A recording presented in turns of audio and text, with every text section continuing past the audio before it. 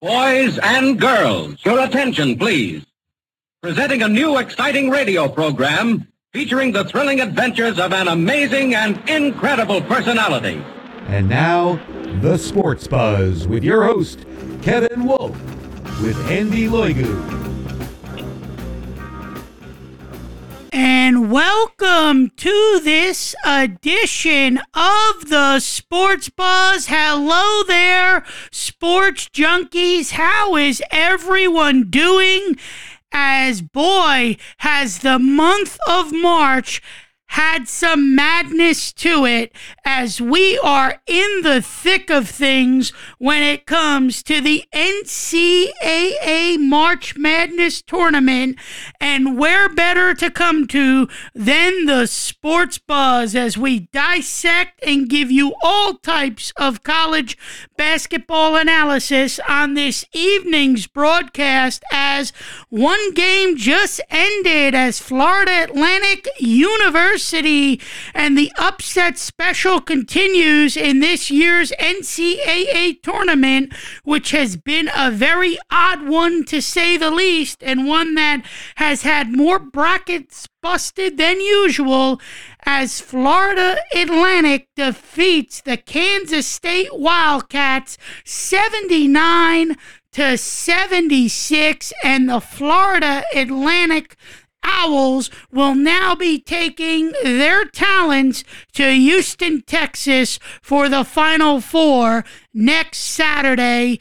And when you talk about March Madness, you talk about the Cinderella Special. When you talk about March Madness, you talk about the mid-major upsetting one of the top-tier big-time programs.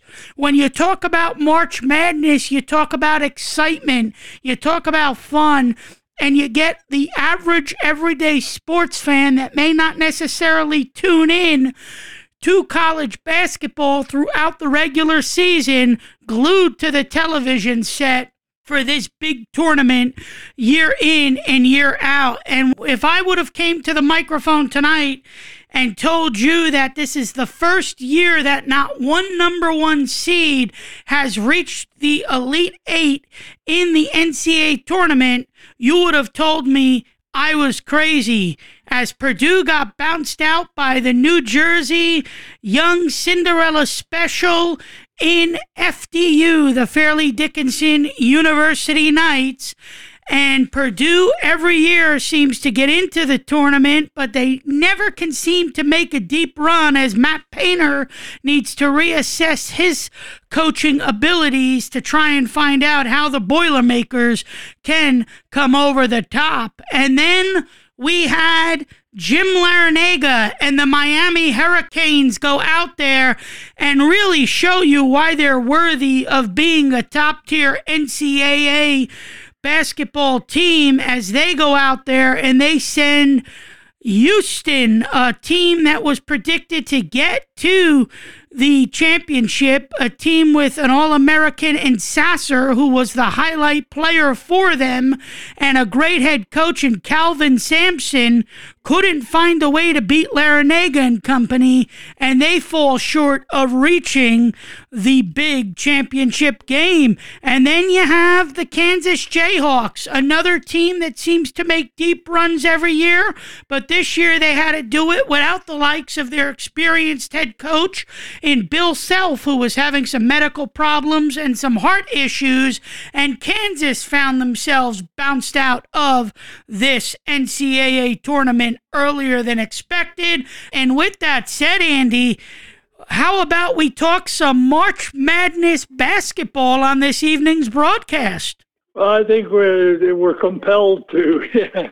You know, it's funny, one of the few things that's gone right in my bracket is this section final between Miami and Texas. That's one that I had. I had Arizona bounced out the very first day by Princeton, but I'm certainly happy for Princeton. I can talk about Princeton later. I used to cover them many years back, and met Pete Carrill and all that, and saying we can get into that later on. But I'm down to one Final Four team now, and that's Texas. I only had one number one going to the Final Four in the brackets I filled out before this madness all began, and that was Kansas. As of 10 minutes ago, I still had two Final Four teams left, but Kansas State has gone bye-bye now. But it has been one surprise after another. And as far as Purdue, Purdue's getting a history of getting knocked out by double-digit seeds here. Or wasn't Purdue the team that lost St. Peter's last year in the same situation here? Yes, they were, Andy. And listen, getting back to the Kansas State Wildcats quickly, who finished their season at 26-10, and what a great run it was with a good head coach. But it was really about their main key focal point of their guard in Marquise Noel, who was the contributing factor to this team and their tournament success. And listen, he went back to Madison Square Garden. He played a tough Michigan State team led by Tom Izzo. Tom Izzo, 25 consecutive NCAA tournament appearances, a job well done. You know me, Andy. I'm a huge Michigan State guy. Have a love affair with Tom Izzo every year. He was the last Big Ten guy still standing. Yes, he was. We'll give him credit for that. Yes. So he still has the title of Mr. March. Yeah, and listen, what Joey Hauser did and what key guys on that Michigan State team did night in and night out to get them to the point that they were at in the Sweet 16 was incredible. But no other player was bigger out of the Big 12 and for the Kansas State Wildcats than Marquise Noel, who's a Harlem guy and a point guard and one of the most brilliant college athletes I've seen, Andy, from an athleticism standpoint in a very long time, as he was a key factor to the Wildcats' success. Well, one play I'll always remember for years to come was when Noel had the ball there and he appeared to be disagreeing with his coach on what play to call. Noel was like a pitcher shaking off signs while his coach looked like he was calling a play. And then just boom, he makes a perfect alley-oop pass on the dime for a dunk. And it made it seem like they suckered the opposition into thinking they didn't know what they were going to do, and then boom, they had that alley-oop dunk. That was just one of the funniest moments in basketball that I could imagine. That was one of my takeaways that I'll remember. We'll see replays of that play for years to come. That was a special play. But, it was cool that not only Noel, but some other guys in that team also who are New York City guys, that they all came back to Madison Square Garden in such a big game.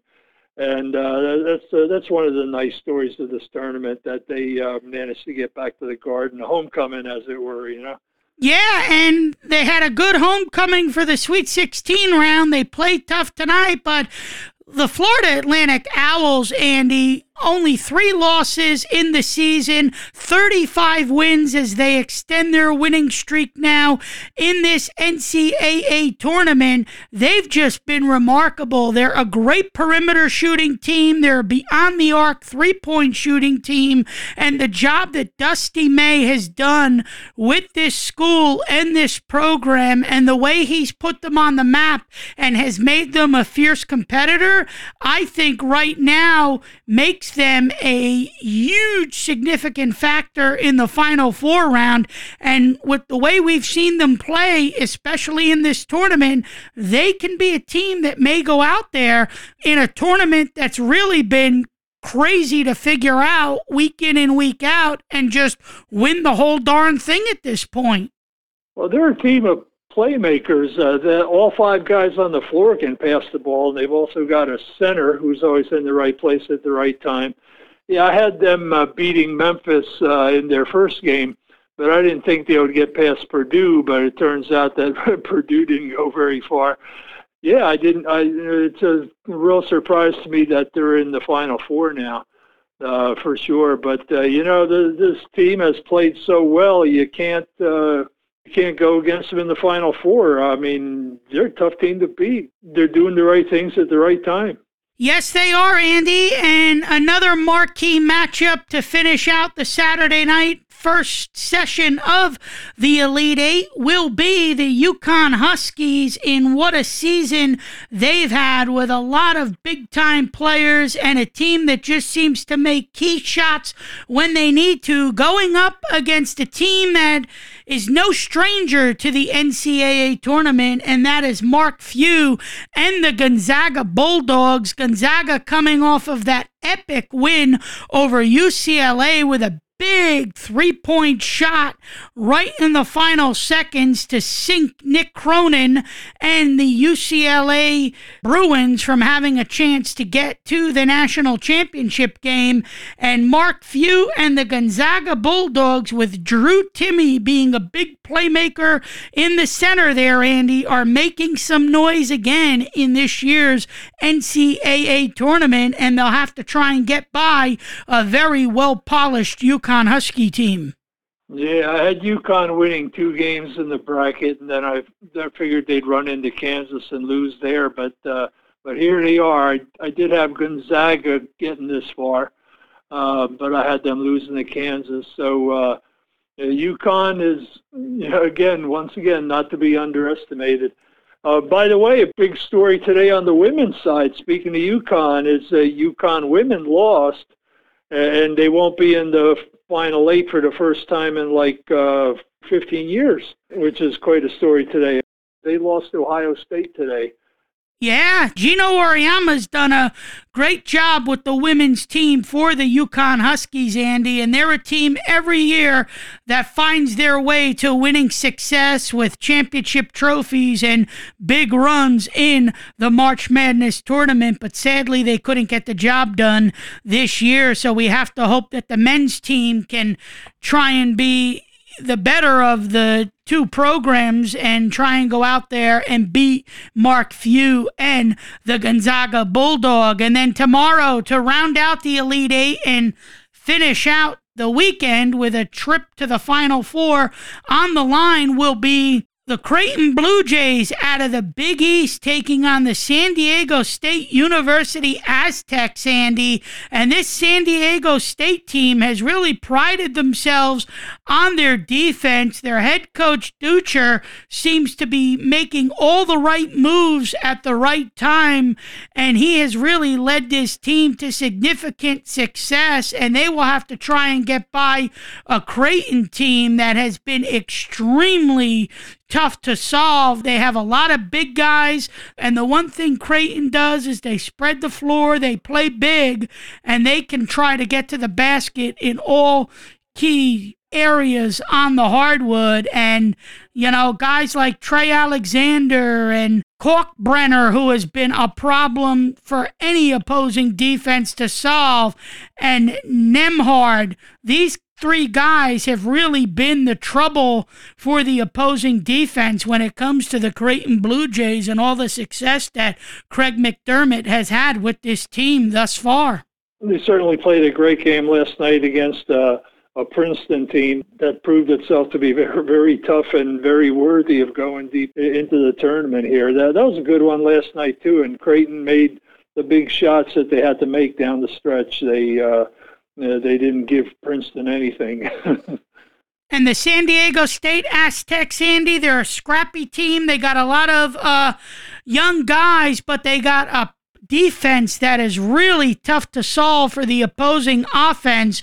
So if any team can tame some of these stars on the Creighton Blue Jays, it can be the San Diego State Aztecs as they look to get to a Final Four in Houston. And then to finish out the Elite Eight round this weekend, boy, what a job has Jim Larrañaga done with the Miami Hurricanes. He is a top-tier head coach. We know what he did back in the day with George Mason and the tournament success he had with them. Well, he's had that continued success with the Miami Hurricanes, and they will take on a Texas team that Rodney Terry has really come in and take over for Chris Beard since he was let go, and has really made a significant statement to the athletic department and the president of the University of Texas that he's deserving of the head coaching job, remove the interim tag, and get him hired as soon as possible, as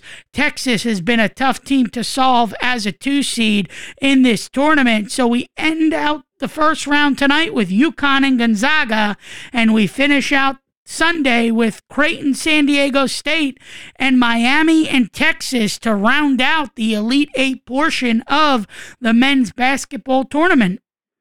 Yeah, that Midwest region was the one region where I got it right, where I have Miami playing Texas at this stage. I had Miami beating Drake and then beating Indiana to get to this point. Yeah, Larrañaga, he did real well last year, too, and I remembered that, how well they played in the tournament last year. And so, I feel about Larrañaga almost as much as you feel about Mr. Izzo there, that this guy can coach in the big tournament games. I also had Xavier winning a couple of times, and I had Auburn beating Iowa, and Houston going far, but not all the way to the final round. I didn't have Houston going to the Final Four.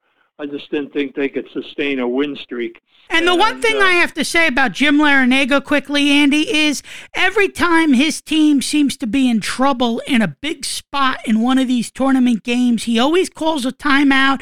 He always draws up the right play or the right situation for his team to go out there and attack, and they always find a way to use whatever he draws up to their advantage and find a way to come out and either garner a lead or get a big win in a game. And he's just fun to watch. His teams are really exciting. A lot of his teams play fast too. They're a fast-paced type of basketball team, Miami, and they rely on the zone a lot to really go out there and be a big part of their success.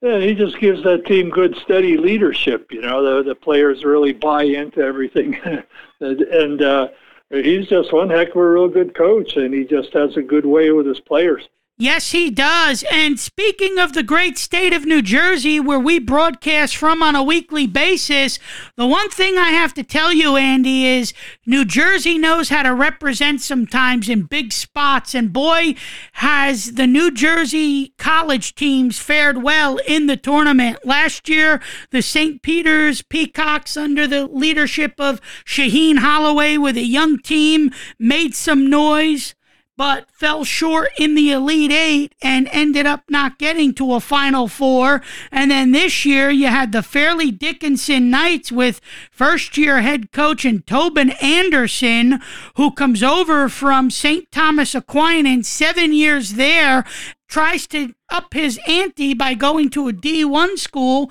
in Fairleigh Dickinson, brings 3 key guys over from St. Thomas Aquinas to FDU, gets in as one of the first 4 in the tournament, beats Texas Southern, and then they go out there and they beat Purdue, and they etch their way all the way to the round of 32 and fall short, but really became a fun, exciting team, one of the smallest teams in the tournament from a height perspective with their players, but a team that New Jersey latched onto quickly, and a team that spectators across the country who may not have really known about Fairleigh Dickinson got to know quickly in this year's tournament. I was going to ask, was that a pun intended when you said fall short? Because they were the shortest team in the tournament, and it is ironic that they beat the tallest team in the tournament, which was Purdue. And now they've already had to hire their assistant as their head coach for next season, because no sooner was their appearance in the tournament done than the coach signed with Iona to replace Pitino, who went to St. John's. So we've already got some coaching carousel going on here. Yes, we do. And by the way, Tobin Anderson, after his press conference with Iona, got to speak to a media reporter, and this is what he had to say about his experience on the hardwood, transitioning from D2 to D1, and how he got to this point to become the next head coach of the Iona Gales. I've heard the term overnight sensation, and I kind of like, well, listen, I was a coach in Division III, Division II for so long in places that were, and recruiting at that level, recruiting at the small college is way harder than it is at this level because you have to go financial aid and you have to convince kids to go non-scholarship, things like that. So it's not an overnight sensation because I've been working my tail off the last 20-some years. So, but now to be here at this situation, I'm thrilled. I'm thrilled. But we went to the NCAA tournament FDU with the idea we could go out there and compete and we had a chance to win. Now beating Purdue was obviously probably something most people thought. That was an unbelievable upset. But I've always had programs that I thought big goals, big aspirations. Let's do great things. I want the players to believe that. I want everybody else to feel that too. I feel that. I'm not selling a dream here. It's like, let's go do something that can be done. We want to be playing next year at this time. That's the goal. So great leadership, a positive attitude, and a leader that the players can connect with easily, Andy, and buy into his philosophy. That was Tobin Anderson, who took the FDU Knights to the round of 32 as a 16 seed. Now he will bring that experience to Iona with the hopes that he can continue the success that Rick Pitino leaves behind. And Rick Pitino will get a chance to coach in the Big East, one of the superior conferences in college basketball, Andy. Yeah, and I think St. John's will be back. I'm surprised, actually, that they've been down for a few years because, this is St. John's in New York and a great tradition, and shouldn't be very hard to recruit good players for St. John's. Really, I think Pitino will get them back where they should be very quickly. And as for Princeton, I thought they were underseeded because Princeton has a long history of showing up very well in the NCAA tournament, going back to the Bill Bradley years and the Pete Carrill years. And that's one of Carrill's former players, Mitch Henderson, who's coaching Princeton. And Princeton certainly acquitted themselves very well in this tournament, and they always have. They've always been a tough out, and in fact, Mitch Henderson played for Princeton in '96 when they knocked defending champion UCLA out of the tournament, and Princeton's had a lot of big moments in tournament play. And I guess it was a nice fitting tribute to their late coach, Pete Carrill, that they did what they did this year. Yes, they were a fun team, Andy. The Ivy League teams are always fun to watch and always fun to root for, especially in the NCAA tournament. And Mitch Henderson really did a great job with that team, and they can hold their head high knowing that they got to the Sweet 16. They just went up against a buzzsaw in a far superior team than them in the Creighton Blue Jays and had no answers, specifically in the second half when Creighton started to pull away and really put the fire out on a game that was more dominant in the first 20 minutes than the second. And speaking of Rick Pitino, quickly. That's the thing. Creighton had to earn that game, though. Princeton didn't give it to them. No. Creighton earned it. They did. And speaking of Rick Pitino, Andy, this wasn't only a great hire by St. John's, this was a huge hire by the Red Storm because the Red Storm are really trying to put themselves back on the map. They haven't had much success over the last several years. When you think of St. John's, you think of Lou Carnesecca, you think of the great success at the time that Mike Jarvis had when he was over there at head coach. So it was nice to see St. John's go out there now and get a top-tier head coach like Rick Pitino. They struggled under Chris Mullen, and at the time Mullen went there, I thought, oh, that was perfect, the former St. John's star, and he was going to lead them to great things, but it just didn't happen for Chris Mullen. So Rick Pitino, after his big press conference with St. John's earlier this week, he went on SportsCenter and he joined Sage Steele of ESPN. And Sage Steele asked him why he chose the St. John's Red Storm and if he still had it in him at the age of 70. And here was Pitino's response on ESPN SportsCenter earlier this week following the big press conference where St. John's University announced him as their next head coach for 6 years. Why St. John's? For me, to be the New York Knicks coach, growing up on 26th Street in the east side of Manhattan, then moving to Queens, moving to Long Island, and certainly to come back to St. John's and to try and build a brand, build a culture that Lou made very popular. It's just exhilarating. It's also very challenging, but there's not a question in my mind that we will get it done. We will get it done, build St. John's into a great brand, one that's built on a strong work ethic, strong excellence in every area, away from the lines as well as between the lines. Yeah, you mentioned the word challenge, and that's exactly what this is. I mean, okay, a couple years past 50 maybe. Officially, you'll be 71 in September when the new season begins. And this is a 6-year deal. I mean, I know you've heard this question a lot, Coach, but at this point in your life, why? Why did you want to take on such a big challenge at age 71? I can't live without basketball. I spent 2 years in Miami, away from the game, then went to Greece for 2 years, and 2 great years because I was back involved with basketball, became the national coach. And I can't live without it. It's my life. From the moment I wake up, I think about it. I thought about it playing on the playgrounds in Cambria Heights. I just love the game so much. Love it. I can watch it all day long. I'm a true basketball junkie. Seth Greenberg was 13 years of age when him and his brother Brad used to play in the playgrounds with me. So I remember those days. And look, I can't live without basketball. It's my life. It makes me complete.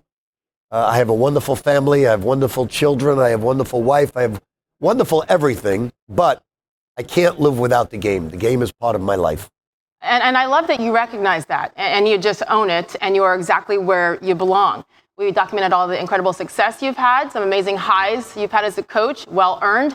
And then the lows are significant too, Coach. 3 major scandals during your 16 years at Louisville, the last of which we all know vacated that national championship in 2013. So it's been 6 years since you left Louisville.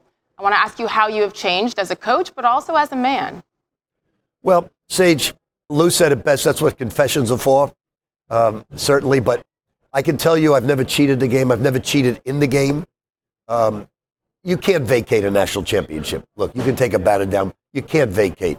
You can't change history. We won the national championship. We didn't cheat to win the game. We didn't pay players. We didn't do any of that. Things were done wrong by certain people, and that's something that I'm not proud of that happened, but I'm always proud of Peyton Seaver, Russ Smith, Corky Zhang, Montrezl Harrell, Shane Bohannon, Kevin Ware, Russ and Peyton. I'm proud of all those. They earned that national championship. You cannot vacate that. You can take a banner down, but you can't vacate that. As far as some personal things, I paid my dues with that, and I have a very forgiving family, and I'm very thankful for my family. So that was Rick Pitino earlier this week after his big press conference announcing his 6-year deal with the St. John's Red Storm.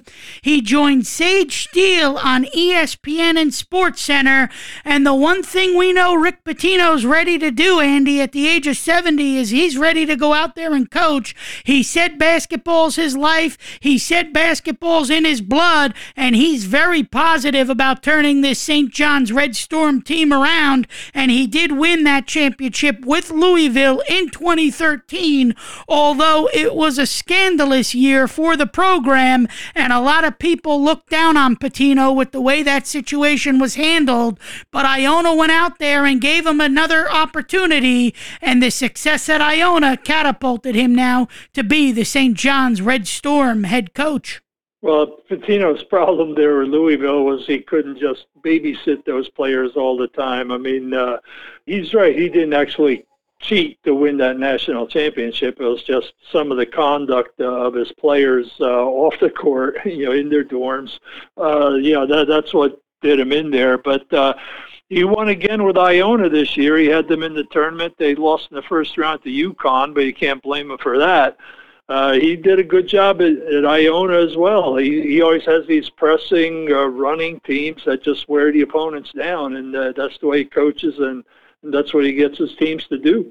It's going to be fascinating to see what he does in the Big East, Andy, in what is a very tough competitive conference year in and year out. And it's going to be great to have another big-name head coach on the hardwood leading a team to victory, and that is Rick Pitino, as he will take over the St. John's Red Storm. And another facet of the coaching carousel, more of a surprising one that took place earlier this week, was the Providence Friars head coach deciding to hang up for Georgetown. And we know Patrick Ewing didn't get some great recruiting at Georgetown the last several years. Georgetown really hasn't really gotten the job done from a winning perspective, and Ewing was supposed to go out there and change that, and he couldn't. And Ed Cooley, I guess, wants to live in the John Thompson success back in the day when he led Georgetown to many victories, and I guess he just felt that the Georgetown Hoyas with more money was an appealing team for him. Listen, to me, he put Providence on the map. They're the only game in town in Rhode Island. A lot of Massachusetts fans get into the Providence Friars. He really had them as a competitive team in the Big East. He got them to the tournament again this year. Fell short, we know that, but he got them in there. He's a great head coach, but leaving Providence to go to the Georgetown Hoyas was a little shocking, because Providence, to me, is the better job with much more better players in place to win now. Yeah, I agree with you that Providence is a better situation for a coach. And another thing is Providence is the only game in town over there. At Georgetown, you're right down the road from Maryland, and Maryland seems to be the choice of the more local players there, because they're building something. They're getting into the NCAA tournament. Georgetown's just been losing, and Georgetown has a lot of competition for recruiting. They, not only is Maryland up the road, but right across the river you got the state of Virginia, and you got Virginia there, Virginia Tech.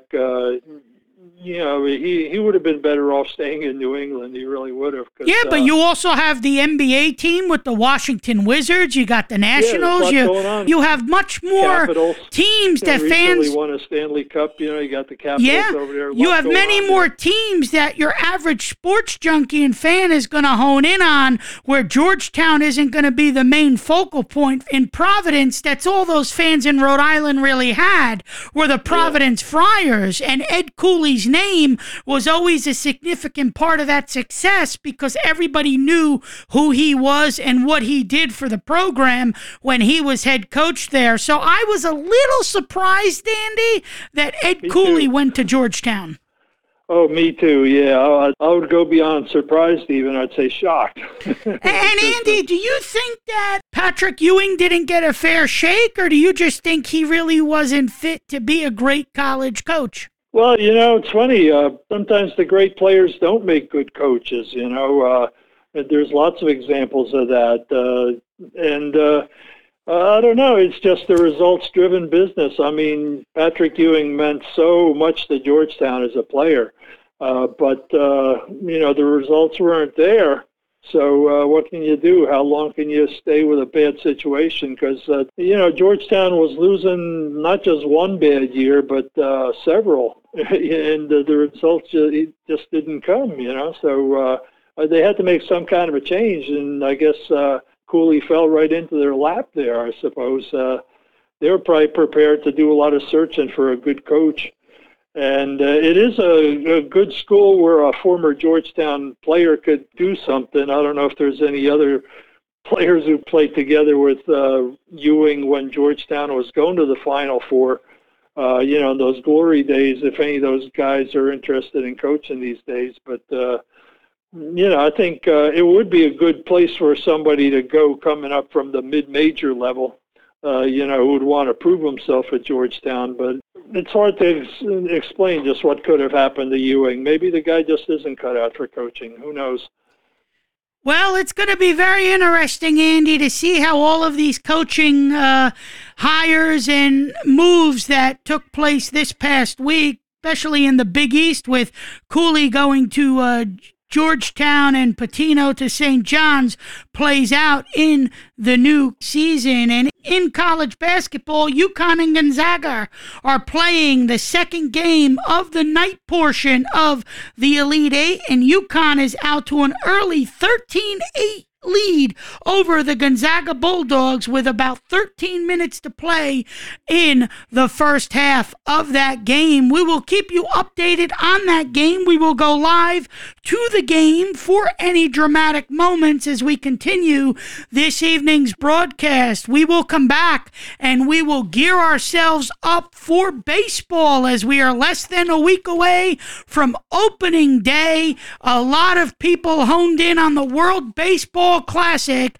as the USA fell short from winning the whole thing to Japan by a final score of 3-2, but it made for a lot of noise. It made for a lot of controversy with whether it's worth watching and paying attention to from the average purist baseball fan, where some viewed it as preseason baseball and didn't care about it, and others viewed it as serious baseball in the month of March with something to play for when all was said and done. And the Mets will begin their season like they've done many other years with some question marks as their top-tier closer and one of the best in the sport, Edwin Diaz, goes down with what could potentially be a season-ending injury, and the Met fan is left sulking as to how we can try and get back to our winning ways without the premier closer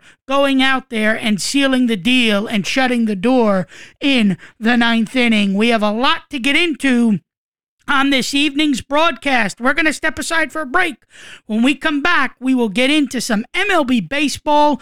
SportsBuzzShow1@gmail.com. SportsBuzzShow, the number 1 at gmail.com. As yours truly, Kevin Wolf and Andy Loigu, are back at it on the microphones to give you hard-hitting, thought-provoking, passionate sports talk for the hardcore fan is our daily motto. Back after this.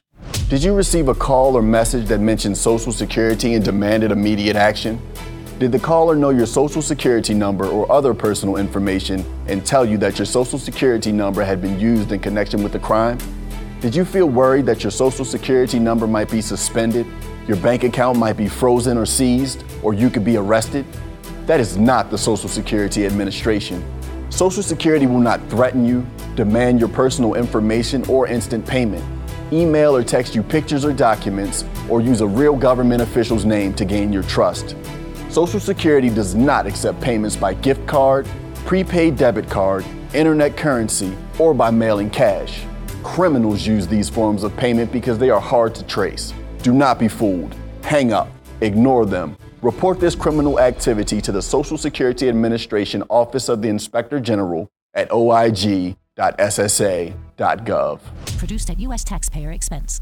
And welcome back to the Sports Buzz. Kevin Wolf and Andy Loigu coming to you live from the great state of New Jersey on this Saturday, March 25th, the year 2023, as there is one thing that the month of March always highlights, and that is the March Madness Tournament, as we are in the thick of it now with the Elite Eight taking place, the first round of the Elite Eight, the first 2 of 4 games in this weekend set, as the earlier game this evening, Florida Atlantic University as a 9 seed went out there and they upset Kansas State, the 3 seed, 79-76, and they are the first team to punch their ticket to Houston, Texas for the Final Four. Will UConn or Gonzaga follow them there? That is yet to be determined, as UConn has a small lead on Gonzaga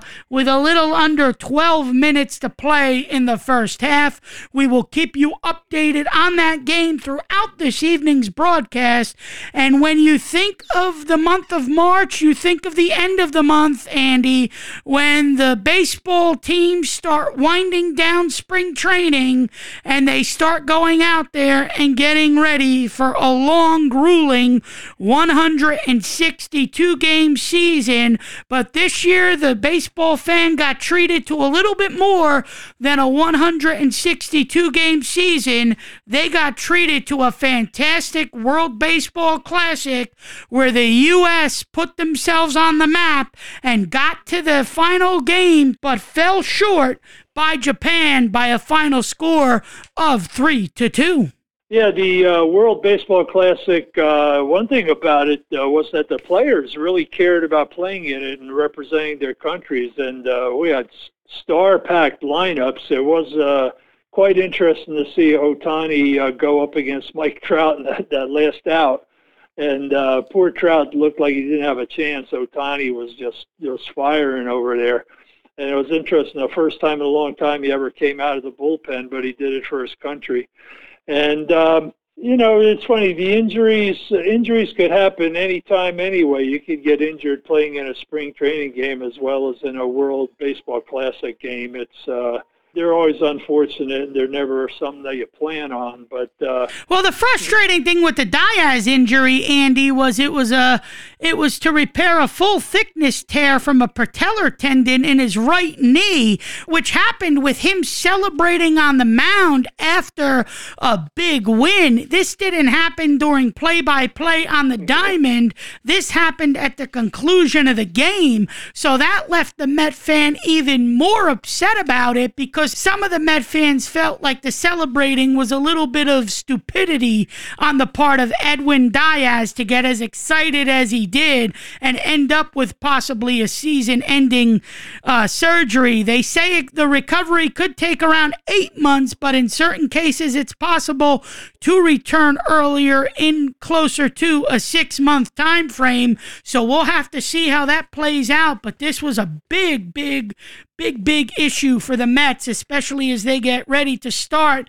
a new season with an offensive lineup that really hasn't changed much, but they do add Verlander to the starting pitching rotation, and you have to hope as a Met fan that they can go out there now and get over 101 wins and contend in an NL East that has really been dominated by the Braves and Phillies, and especially the Phillies last season. So this is definitely going to be harder now for the Mets to make some headway in a very tough division without their big-time closer and Edwin Diaz sealing the deal for them in a late-game situation.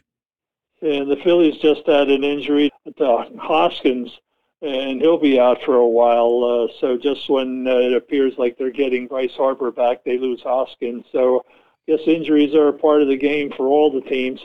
But it's funny, there have been celebration-related injuries in the past to other teams, too. I remember a few that occurred when just celebrating a home run, when the players all gather at home plate and the guy jumps on home plate rather than just run across it. And they do all this showy stuff, and a lot of times it has resulted in injuries or players just piling on top of each other celebrating, and somebody gets a muscle tear, hyperextension or something. That kind of stuff happens. And it's funny, I guess, how can you curb it? If you didn't have that kind of enthusiasm, you probably wouldn't be getting 100% effort out of players either. I don't know. No, absolutely, Andy. And the one thing I have to tell you, too, is that this World Baseball Classic was really fun to watch, not only from a fan perspective, but the players really seemed to get into it. They seemed to rejoice in the fact that they got to go out there and play some meaningful baseball in the month of March and really prime themselves for what the long, grueling 162-game season has to offer. And guys like Trout and Ohtani and just some big, significant players, awesome. They were really relishing this moment in their post-game press conferences about going out there and really playing some great baseball. Yeah, and these other countries, like it certainly meant the world to Japan. It's their third championship now, and USA has won, Dominican has won. And I think that's it. This is the fifth one of these, and Japan's won 3 out of 5, which shows that they've got a lot of pitching depth over there. It's not just Ohtani. I remember Tanaka came from Japan, and he had a good career with the Yankees, and Ichiro Suzuki. A lot of these players from Japan have been legitimate players, and those Japanese leagues are pretty good. That's one thing Japan has. Not only do they have a handful of major leaguers, but they've got a legitimate professional league where they get crowds of 40, 50,000 at the games, where people are passionate about it, and they've got that on top of the major league talent that they have. So that adds up to a pretty formidable force in these WBCs. Yes, and speaking of the WBC, Andy, there was a lot of people on social media and various media pundits and critics. Some were for the tournament. Some felt it was fun to watch and felt that it was some meaningful baseball in the month of March. And then other people felt like it was just a preseason exhibition, really didn't hone in on it, and sort of felt that the players making a big deal about something like this, of this magnitude, really wasn't warranted because there was no significant meaning behind it. So you had that controversy for the last several weeks also, with some of the real baseball purists not paying so much attention to it, and then the other big-time baseball purist or sports junkie was really honed in on it, even if you really weren't a traditional baseball fan, to say the least. Well, whether we care about it or not, the players cared. And it showed. I mean, they really played like they cared. You could tell, and that makes it exciting. You like to see players actually care about what they're doing, and we saw that. And it also helps grow the sport of baseball, because baseball is really trying to go after a younger demographic, a demographic that it's had trouble capturing over the last several years or so. More of the younger demographic is more intertwined with the NFL, the NHL, and the NBA, and baseball has been more about the old-timer, the hardcore fan in his 50s and 60s, whether that's an avid Yankee fan, an avid Met fan, or an avid Philly fan. Baseball's looking for that 33-year-old, that 28-year-old, and they're trying to grow their fandom. So the World Baseball Classic definitely helped with that, because I felt a lot of the younger generation at a slow time in the sports world outside of the March Madness tournament really could latch on and watch some of these top-tier players go out and compete and play for their respective countries. It was funny, just a couple of days ago at Dunkin' Donuts over here in Whiting, I was having a conversation. A couple of old guys talking baseball. We were talking about how Chico Ruiz in 1964 stole home, and Cincinnati beat the Phillies 1-0. The Phillies finished one game out of first place, and in those days they didn't have wild cards. It cost them a World Series. And here it is, over 50 years later, we're talking about things like this. Us old fans, we're quite a crowd when it comes to baseball.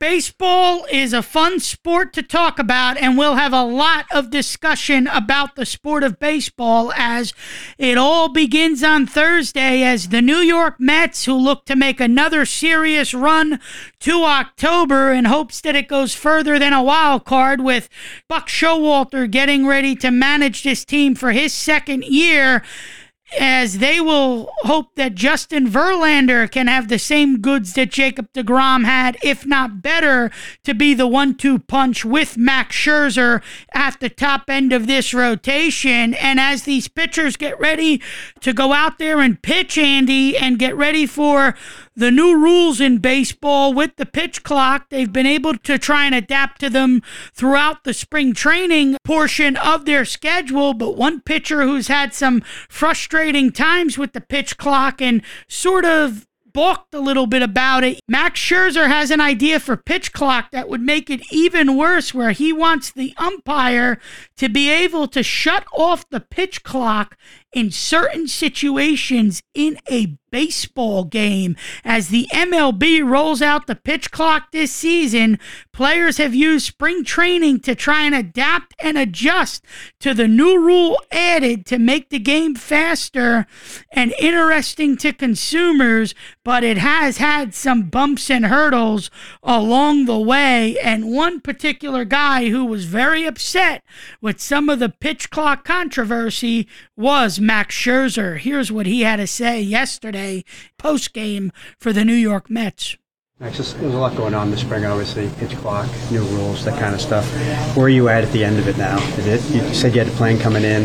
Like, is the mindset, it's settled in on the new rules and fixed? And I don't know how to describe it, I guess, but has the adjustment process just kind of gone as planned for that? Yeah, I mean, I never thought this was going to affect me.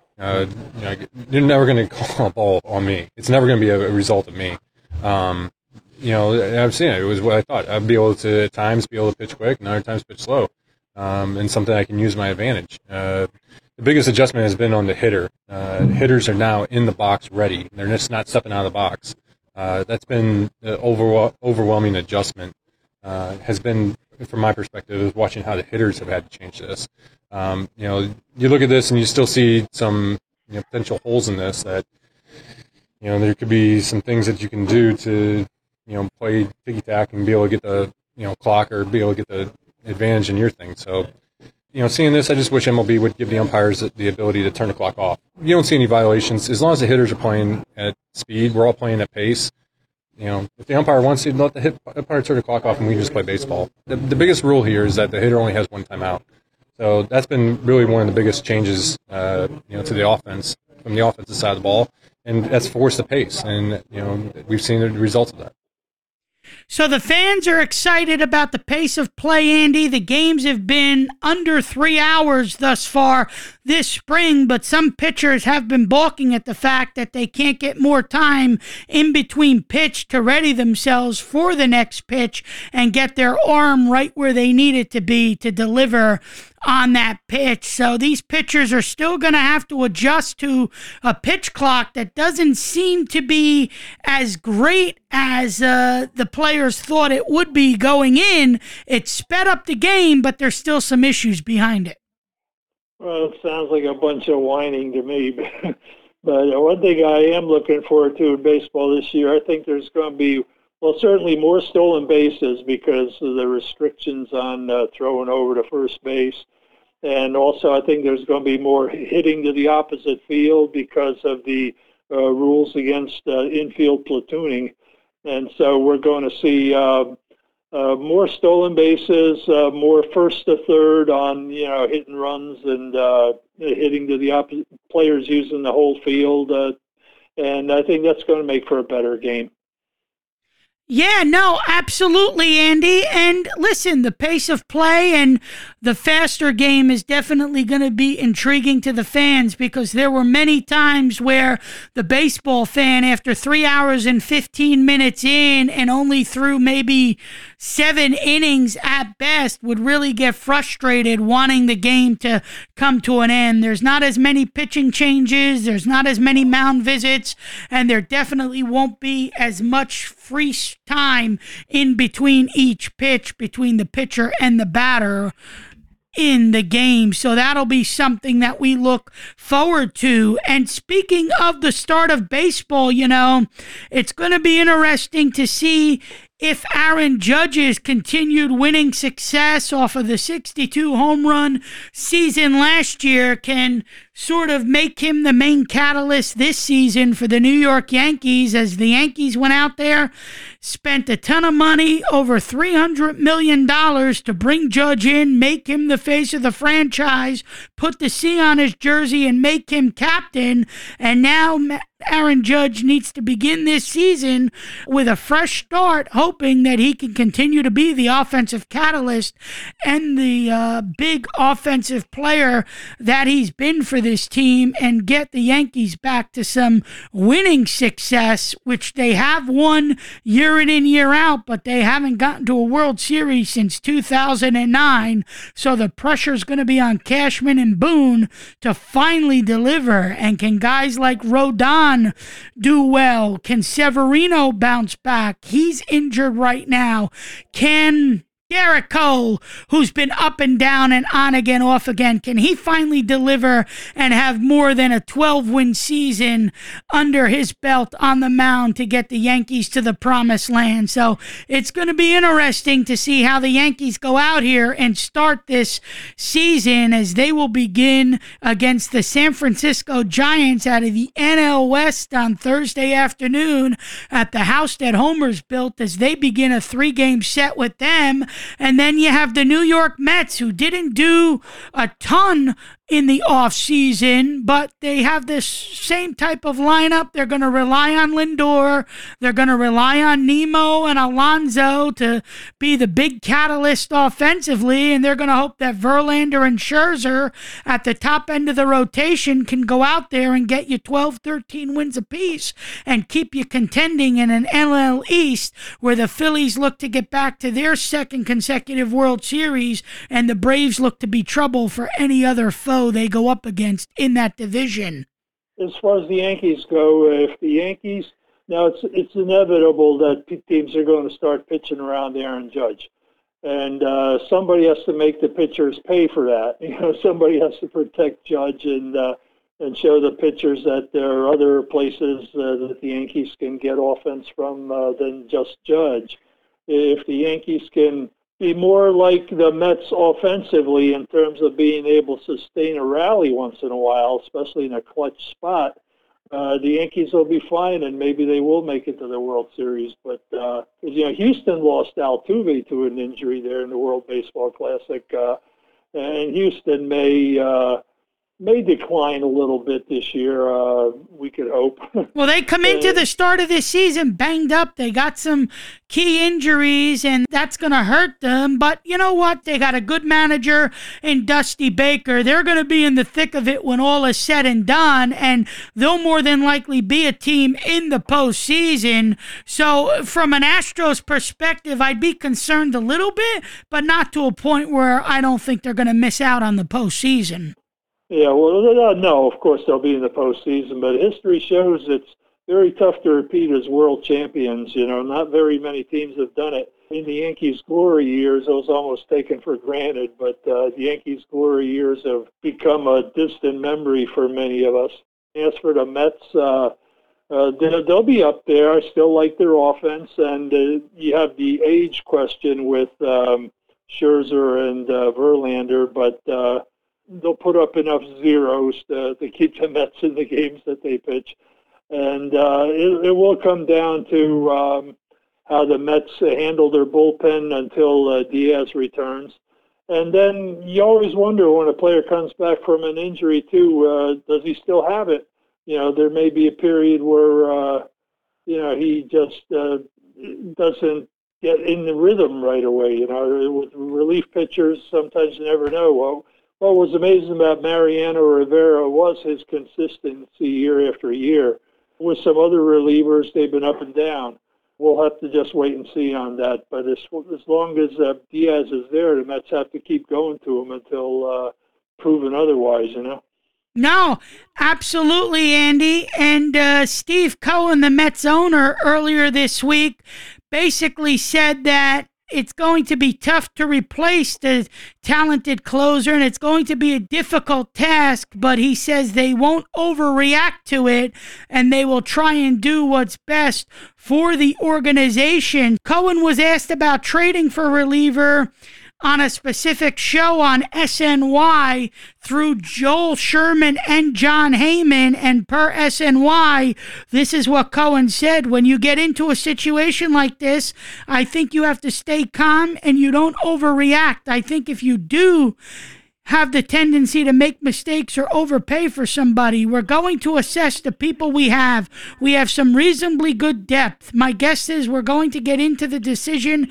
and make decisions at some point. It's a long season and opportunities come up along the way, and that's how we're going to approach it. So if we need to fill a hole, we'll fill it, but I don't see a need to overreact. It's hard to replace a guy like Diaz.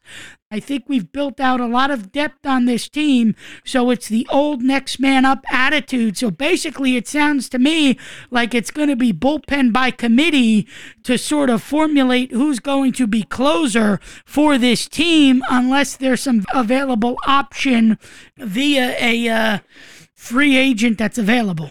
Or a midseason trade. You never know. The Phillies last year did it by committee. They got saves from quite a few different people and holds from different people and set up.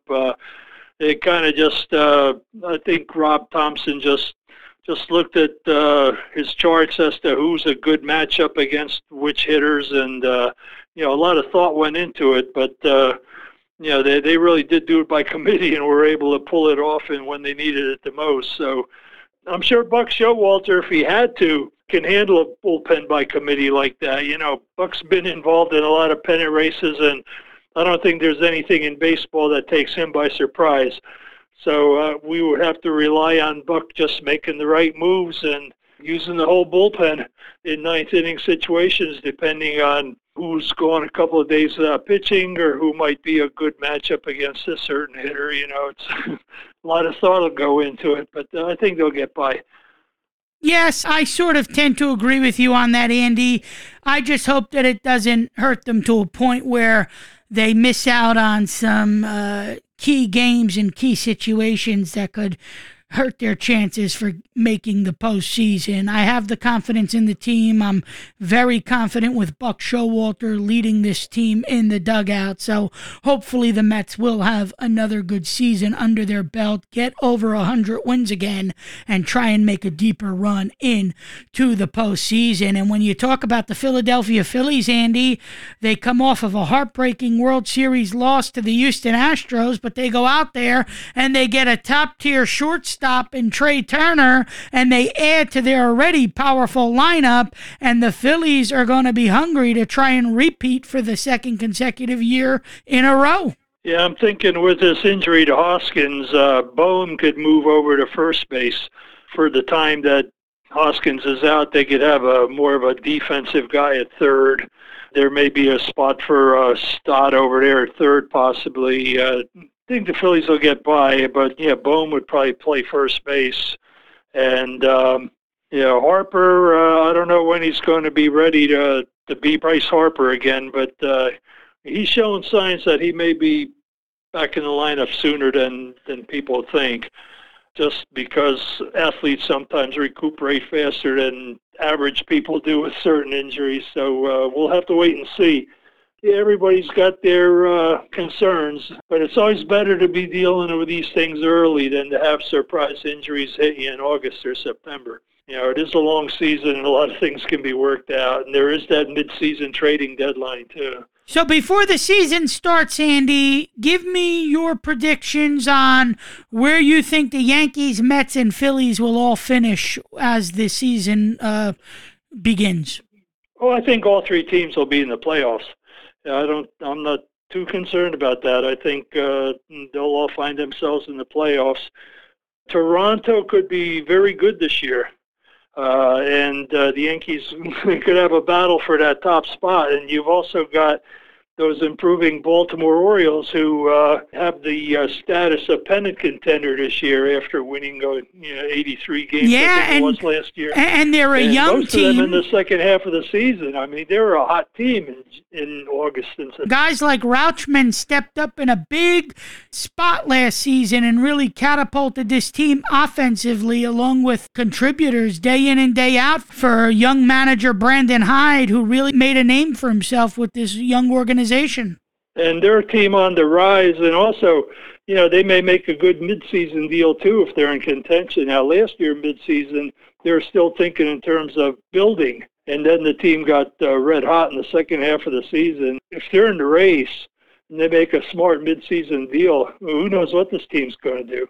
Going to be interesting to see. And then you have the Red Sox, Andy. I know they added Justin Turner, who's a big, prolific offensive player, but they didn't do much. Getting older. They didn't do much outside of that. And the Red Sox seem like they're more in a rebuild phase than they are in a win-now phase, as they made sure they signed Rafael Devers. He was a key guy that the owner wanted to go out there and see in a Red Sox uniform, so they got the Devers deal done. But outside of Devers and Turner, they didn't do much to really show the fan base that they're looking to compete in a tough AL East.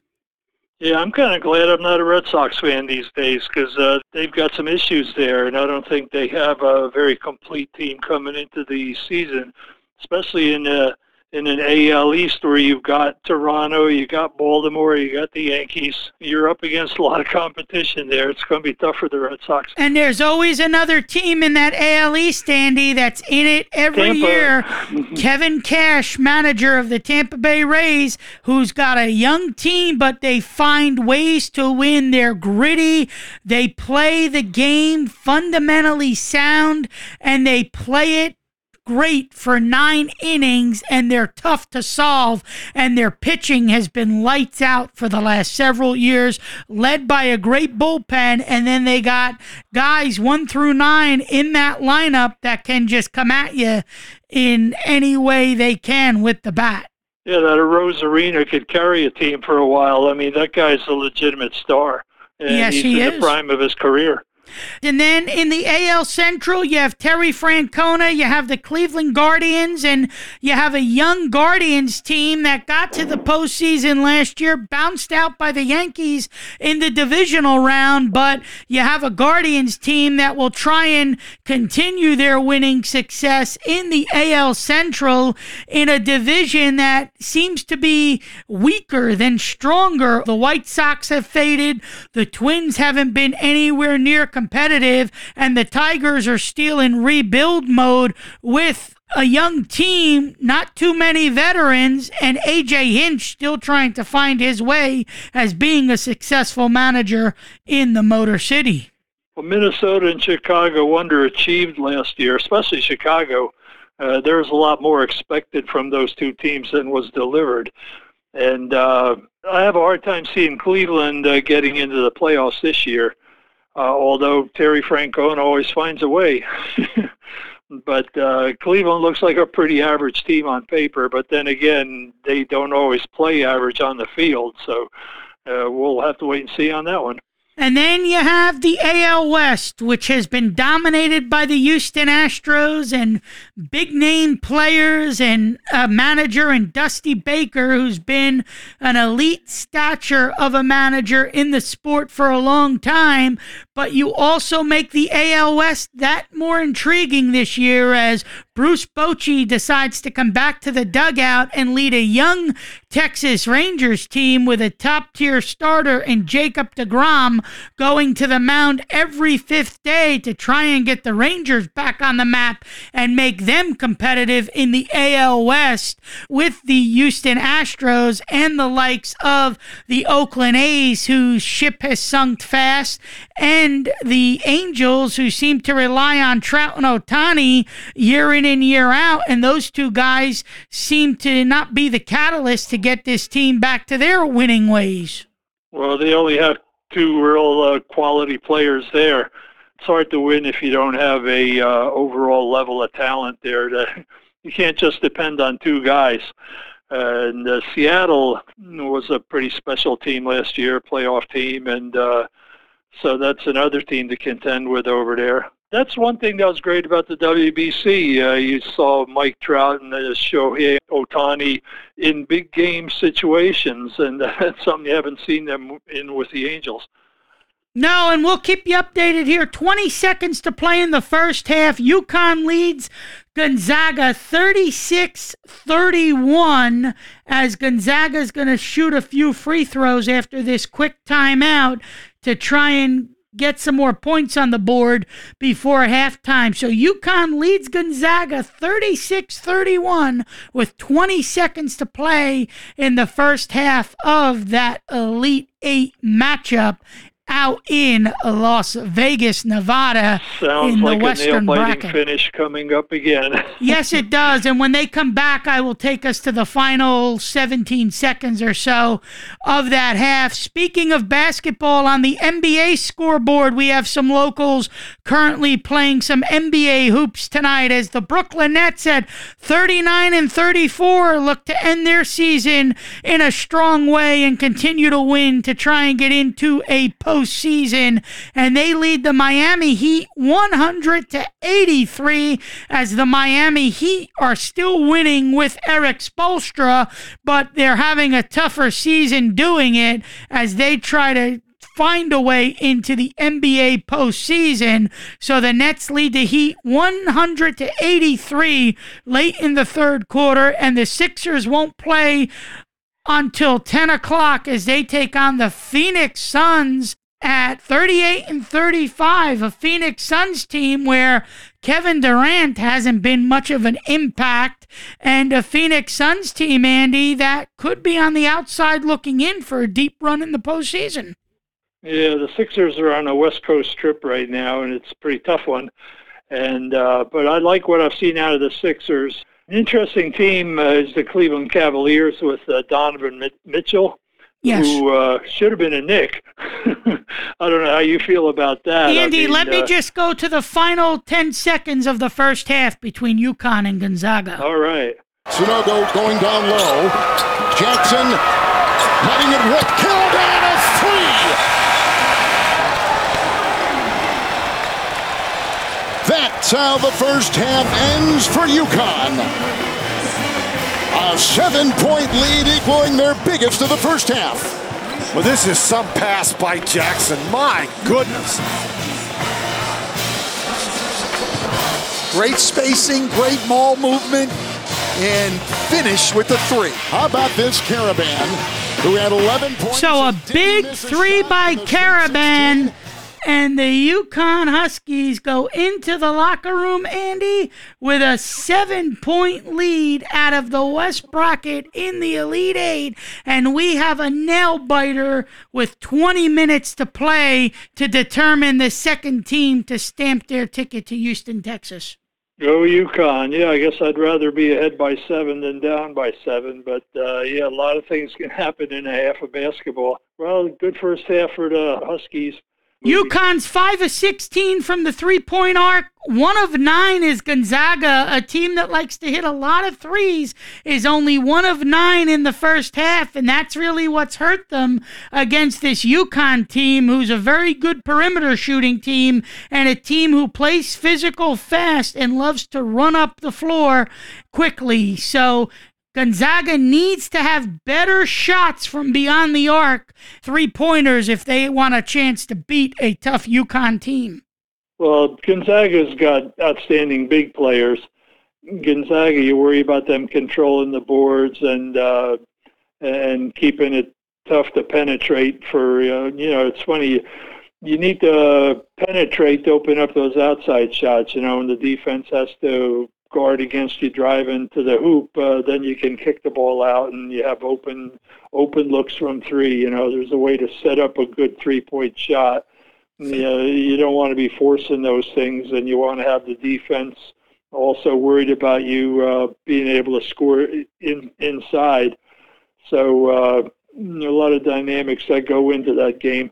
But looks good for UConn so far. Let's hope they play another good half. Yes, another team it's looked good for in basketball, but on the professional NBA side of things has been the New York Knicks, as A.J. Barrett and Julius Randle have been key contributors to this team's success this year, and they have a record of 42-33, and they'll get ready to take on the Houston Rockets on Monday night, as it's been some winning success for Tom Thibodeau and company, Andy, and the Knicks can finally breathe a sigh of relief for the fan base and try and hopefully get the number 5 spot in the NBA postseason. Yeah, they'll have a winning record. They'll be in the playoffs, and they'll be competitive. That's all well and good for the Knicks. We'll see what happens. This Eastern Conference is going to be pretty interesting this year. Milwaukee and the Sixers and Boston and Cleveland's in that mix. Miami, it's a good. Toronto's in the mix. The Chicago Bulls still a factor. Yeah. The Sixers just played 2 games with the Bulls. The other night, the Sixers took a 21-1 lead at the start on the road against the Bulls. What a way to start a game! So there's a lot happening in the world of sports. If you're a hockey fan, the Rangers and Devils have not disappointed this year as 2 locals that we look at for making a deep run, hopefully in the postseason, to the Stanley Cup Finals, as both teams have had great seasons, Andy, and both teams have really gone out there and played some great hockey on the ice.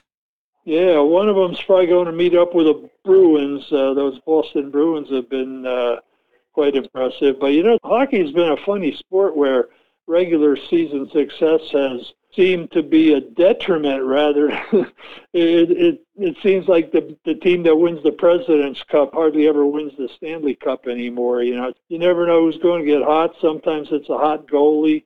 It's been harder to predict than even the other sports because regular season hasn't been really any predictor of postseason success. And I'll say this, Andy, as a huge sports junkie and as a guy who likes to predict games and go out there and give great insight on all these different sporting events that we cover on a weekly basis on this broadcast, when it comes to March Madness time and it comes to bracket time, these brackets, although you have some great teams that you want to root for, you also have the upset special that really impedes the bracket and the success of the player going out there trying to win money in some of these bracket challenges when these fans fill these brackets out. And the bracket, as fun as it is to do, it's very hard to get these things right year in and year out. Well, now even more than ever, the transfer portal has really evened out the game. And I guess that's a good thing because you don't have a few blue bloods dominating the game anymore. I mean, Carolina didn't even make the tournament, and that's a team that was always in the tournament year in and year out. And then you take a team like Duke without Mike Krzyzewski, with John Shire on the bench as the main guy, and you'd have to wonder if Mike Krzyzewski was still the head coach of Duke, if they would have advanced further in this tournament. Well, Duke did have a good team this year, and they didn't disgrace themselves in the tournament. No. I mean, they still are a quality program. With that transfer portal, teams can fix themselves just by picking up on players that maybe somebody underrated before. Or, you've had a chance to evaluate some of these players who are in the transfer portal, and if you find the right player who meets your needs, you can fix a basketball program pretty quickly. And I think it's created a lot of balance in the league, in the whole Division I there. And I think the sport is in pretty good shape. The 15 and 16 seeds aren't weak sisters anymore. Everybody's got players who can play and who fits into a good system. And although you had teams like Houston, Purdue, Kansas, and Alabama as your one-seeded teams this tournament, it just goes to show you that you can have a great season and you could come a long way in this NCAA tournament, but that doesn't necessarily mean you're going to get to the end. Yeah, it's a much more better balanced, and there are no weak teams in the NCAA tournament anymore. I think everybody's there for a reason, and everybody's made good decisions on the players they have, and the transfer portal helps that a lot. I think it particularly helps some of these schools who may not do real great at recruiting, but they have a good possibility of getting players who were misevaluated when they first came out of high school. Yeah, or you take a team like the St. Peter's Peacocks last year or the FDU Fairleigh Dickinson University Knights this year, who not too many people hone in on, who not too many people watch or hear about, and nationally people don't even know that these schools exist, but you put them in the tournament, they become a Cinderella special, and you fall in love with the entire team, hoping that they can make a deep run, and that's what makes the NCAA NCAA March Madness tournament so special, Andy. It's the best one-and-done situational tournament in all of sports. The NFL postseason's great, but second to that is the NCAA basketball tournament. It's just a fantastic event. Yeah, there are a lot of really good, smart players and good coaches who we just don't know about that much during the season, and they emerge when they're all on the same stage in the March Madness. So there's a lot of players out there that it's not that they're not good players; they just maybe didn't get as much publicity as some others. So Gonzaga and UConn in the Elite Eight out in Las Vegas are battling in the second half, Andy. A little bit under 18 minutes to play, and UConn holds a 10-point lead, 44-34, as Drew Timme just had a huge dunk at one end of the floor to get the Zags within 10 as they battle the UConn Huskies for a trip to the Final Four in Houston. Well, that Timme, he puts up some big numbers for that team. He's quite a force inside, but nice to see UConn's building the lead. Go Huskies.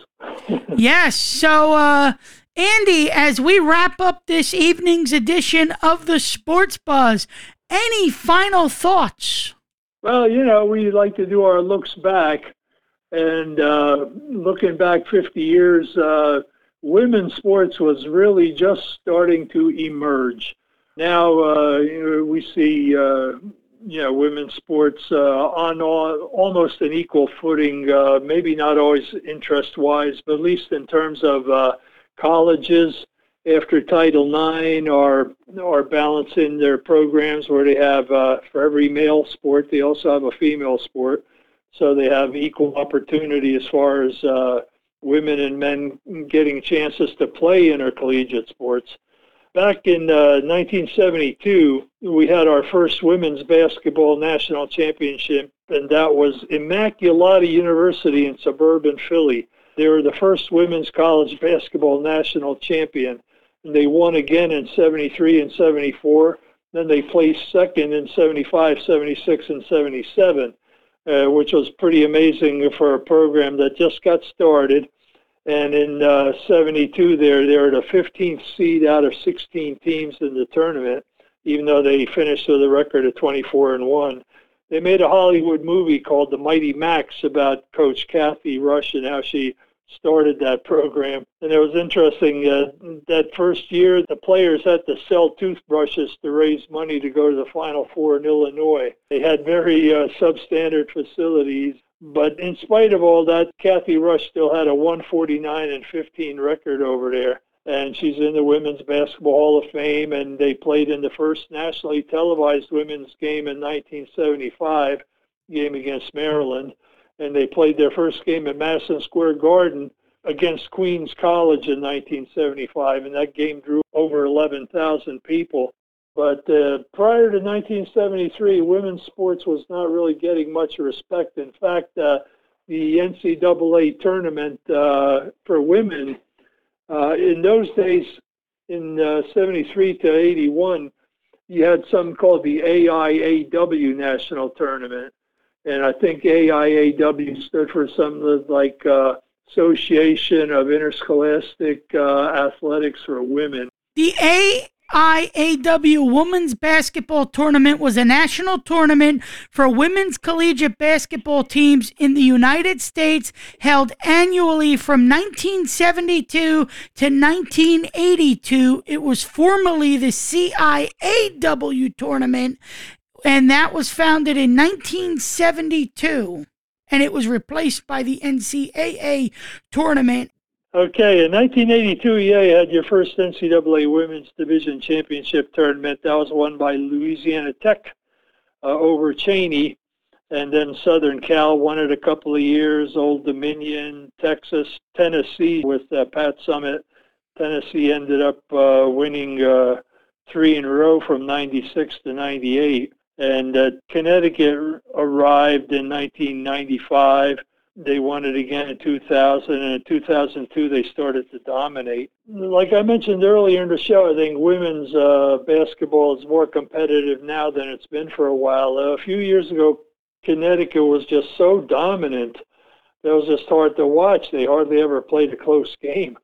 And speaking of college basketball, Andy, the UConn Huskies' dominance is very, very big in this game against Gonzaga, as Mark Few just called a timeout with a little under 15 minutes to play in the second half.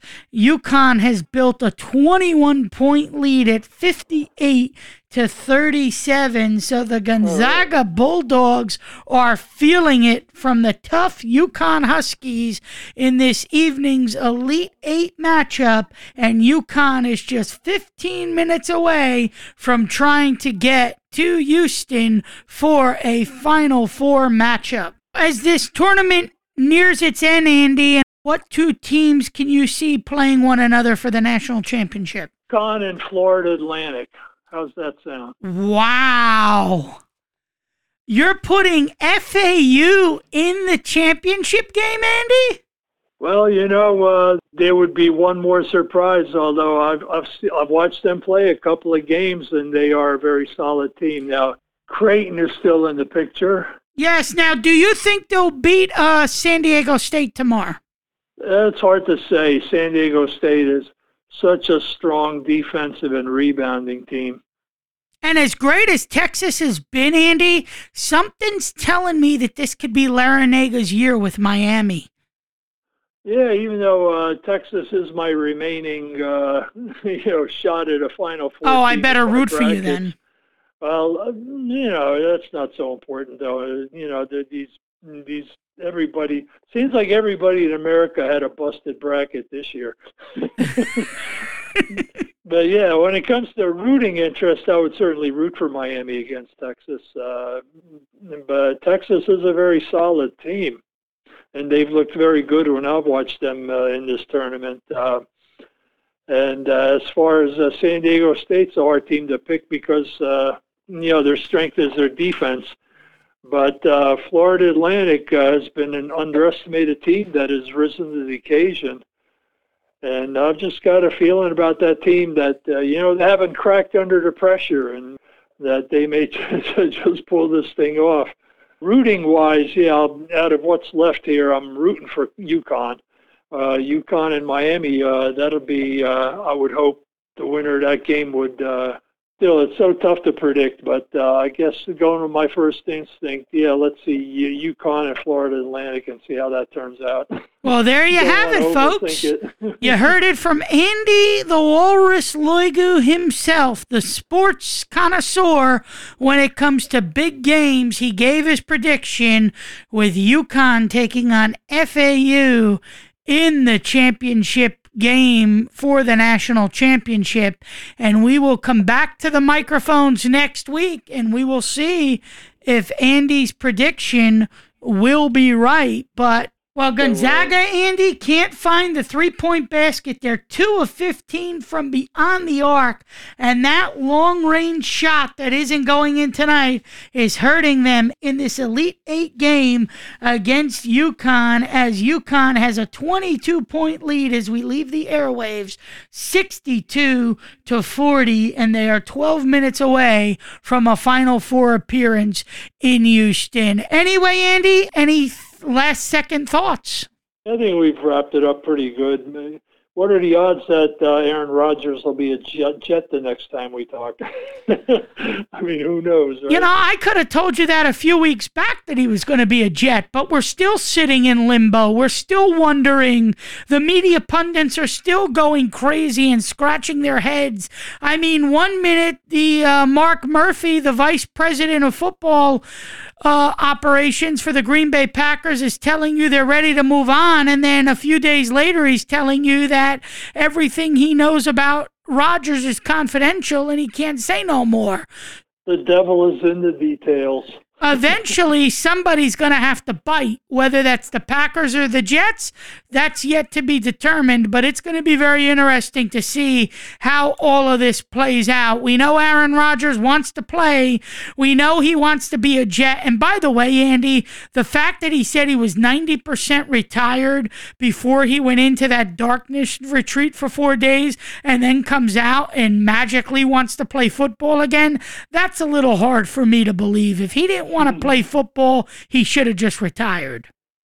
Sometimes you think you can still do it, but then you have your doubts in yourself. With that said, you've just listened to episode 20 of the Sports Buzz. Passionate sports talk for the hardcore fan is our daily motto. I thank you all for tuning in. Spread the word and continue to enjoy the NCAA March Madness tournament. And we will come back to you next week, live and local from the great state of New Jersey, as opening day will be in our rearview mirror. And we will get ready to talk some intriguing baseball conversation. With that said, he was Andy Loigu, I was Kevin Wolf, and this is Queen, and we are the champions. Adios until next time.